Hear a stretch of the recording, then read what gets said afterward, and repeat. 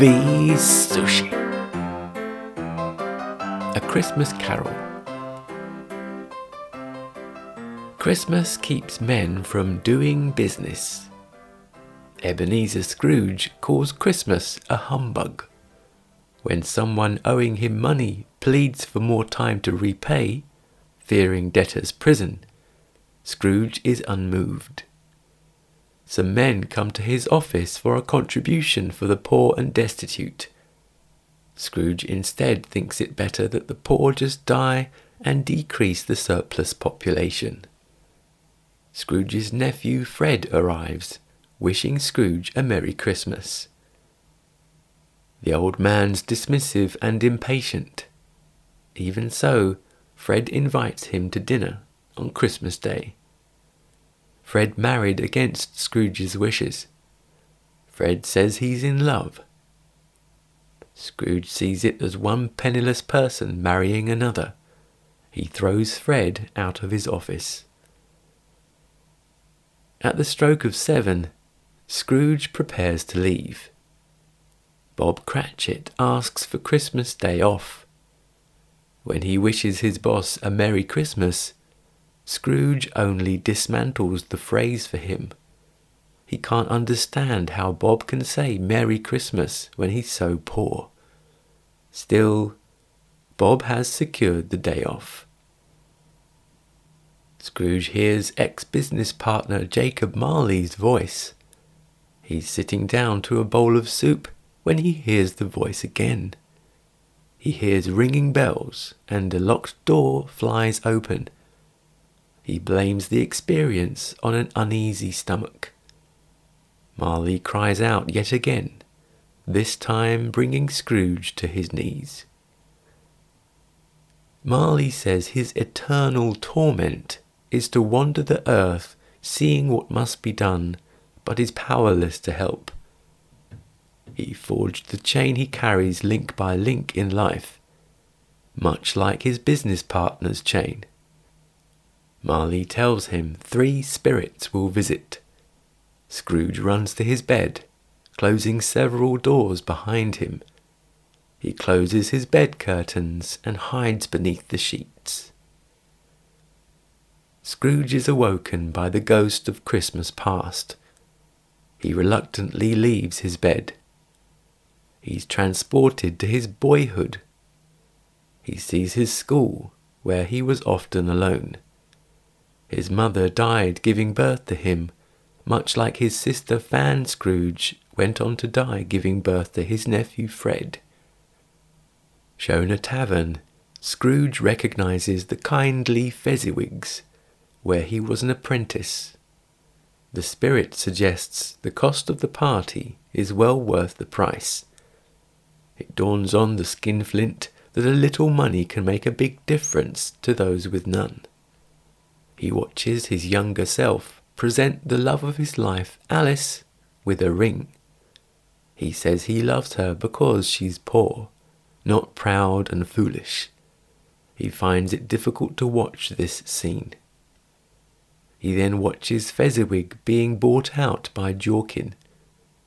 Fezziwig says there's more to life than money. Jorkin then accuses Scrooge of hating money and progress.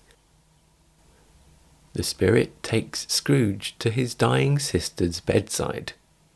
After becoming hysterical, he's advised to leave.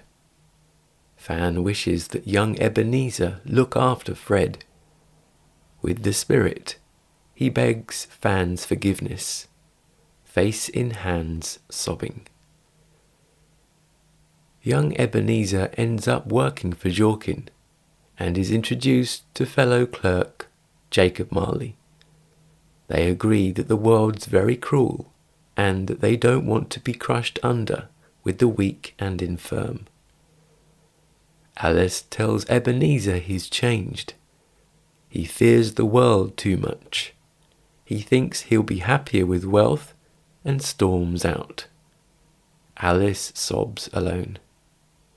Watching the scene, Scrooge can't bear it. Slowly, a golden idol has taken possession of his heart. it's discovered that Jorkin has been embezzling from the company. Scrooge and Marley offer to cover the amount stolen in return for being allowed to buy 51% of the company. Scrooge is notified that Marley is on his deathbed. It's 4:45 p.m. and business ends at 7 p.m. He'll see Marley at close of business. Christmas is very inconvenient. Scrooge is then short with his dying friend. Marley tells him to save himself. Then the undertaker moves in. After 18 years working together, Scrooge is criticised for mechanically inheriting Marley's money, house, and furniture. Next up is the Ghost of Christmas Present. Scrooge encounters a big, bellowing man dressed in velvet and white fur by a roaring fire. Scrooge says there's no point in trying to educate him. He's beyond hope. He's accused of not seeking Jesus in his heart. Even so, the Spirit will show him what he's been missing. He's taken to see otherwise poor miners joyfully singing carols. Bob Cratchit carries Tiny Tim, who's strong in coming to terms with being a cripple. Scrooge wonders if Tim lives. The Spirit reminds him he once said Tim dying would decrease the surplus population. In the face of clear financial hardships, Tiny Tim says their meal will be the finest in all London. The table sits 7 and gin punch is brought forth. Bob raises his glass to his son Peter, going for a job interview, and to Christmas in general. When Bob wants to thank his boss, the others grow uncomfortable. But for Bob, the spirit of Christmas is stronger than individual squabbles. With Mrs. Cratchit's amendments, the family drinks the toast. Fred is at a Christmas party with friends. When the toast is raised to Uncle Scrooge, the others have mixed feelings. Such is the uncle's unpleasant miserly reputation. The Spirit of Christmas Present shows Scrooge Alice, now distributing food to the needy. The Spirit reminds him he lost Alice ages ago when he chose instead the golden idol. The Spirit reveals destitute, symbolic children want and ignorance. When Scrooge asks about their refuge and resource, the Spirit reminds him what he said earlier about there surely being prisons or workhouses enough for them. Scrooge is ashamed. The last spirit is the one Scrooge has been dreading the most, the spirit of Christmas yet to come. The Cratchit family discusses life when Tim was alive. Elsewhere, Scrooge's undertaker, laundress, and charlady Mrs. Dilber all meet up with the pawnbroker. They talk about what they've salvaged after the miser's death. The undertaker presents the dead man's watch, fob, seal, pencil case, sleeve buttons, and brooch. The laundress has 2 sheets, 2 towels, a shirt, 2 silver teaspoons, sugar tongs, and plates and saucers. Mrs. Dilber presents Scrooge's bed curtains, removed from around him as he lay there dead. She also helped herself to his blankets and pyjamas. The undertaker calls it poetic justice, and they all laugh.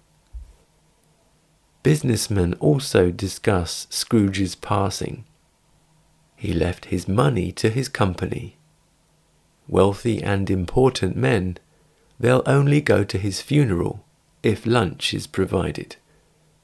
Soon, Scrooge is on his knees before the spirit, pleading that he's a changed man. He wakes up in his bed, repeating that he's not the man he was. Now he's exceedingly happy. He has a second chance, after all. He regards even his own hands with a childlike wonder. Wrapped in bedsheets, he lets in his housekeeper, Mrs. Dilber. She has his breakfast. He's beside himself when she tells him it's Christmas Day. Mrs. Dilber is worried he's lost his mind.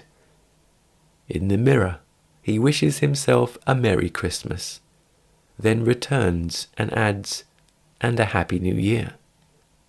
He wishes Mrs. Dilber a Merry Christmas. She trips and cries out. He explains to her where the various spirits appeared the night before. He has an impulse to stand on his head. Mrs. Dilber sees this and runs off screaming. He convinces her he's not mad and presses a startling amount of money into her hand. He tells her it's for her to buy herself a Christmas present. He asks how much he pays her and quintuples it on the spot. She runs off, stunned at the man's newfound generosity, wishing him a Merry Christmas. Scrooge opens an upstairs window and stops a boy in the street. He asks if the prize turkey is still hanging in the butcher's window. The boy checks that he means the one as big as him, then says yes. The boy's promised a great deal of money if he hurries back with it. The turkey is destined for Bob Cratchit's house. Scrooge visits Fred's house. The music stops when they notice him enter. Fred warmly welcomes his uncle. Scrooge then apologizes profoundly to Fred's wife. She embraces him and he dances with her. Other partygoers then join in. Next day, Bob Cratchit's late for work. Scrooge pretends to remain strict and unflinching, then suddenly raises Bob's salary.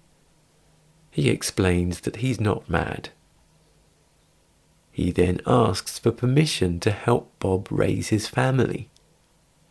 Since Bob is speechless, he suggests he add coal to the fire, then buy a new coal scuttle.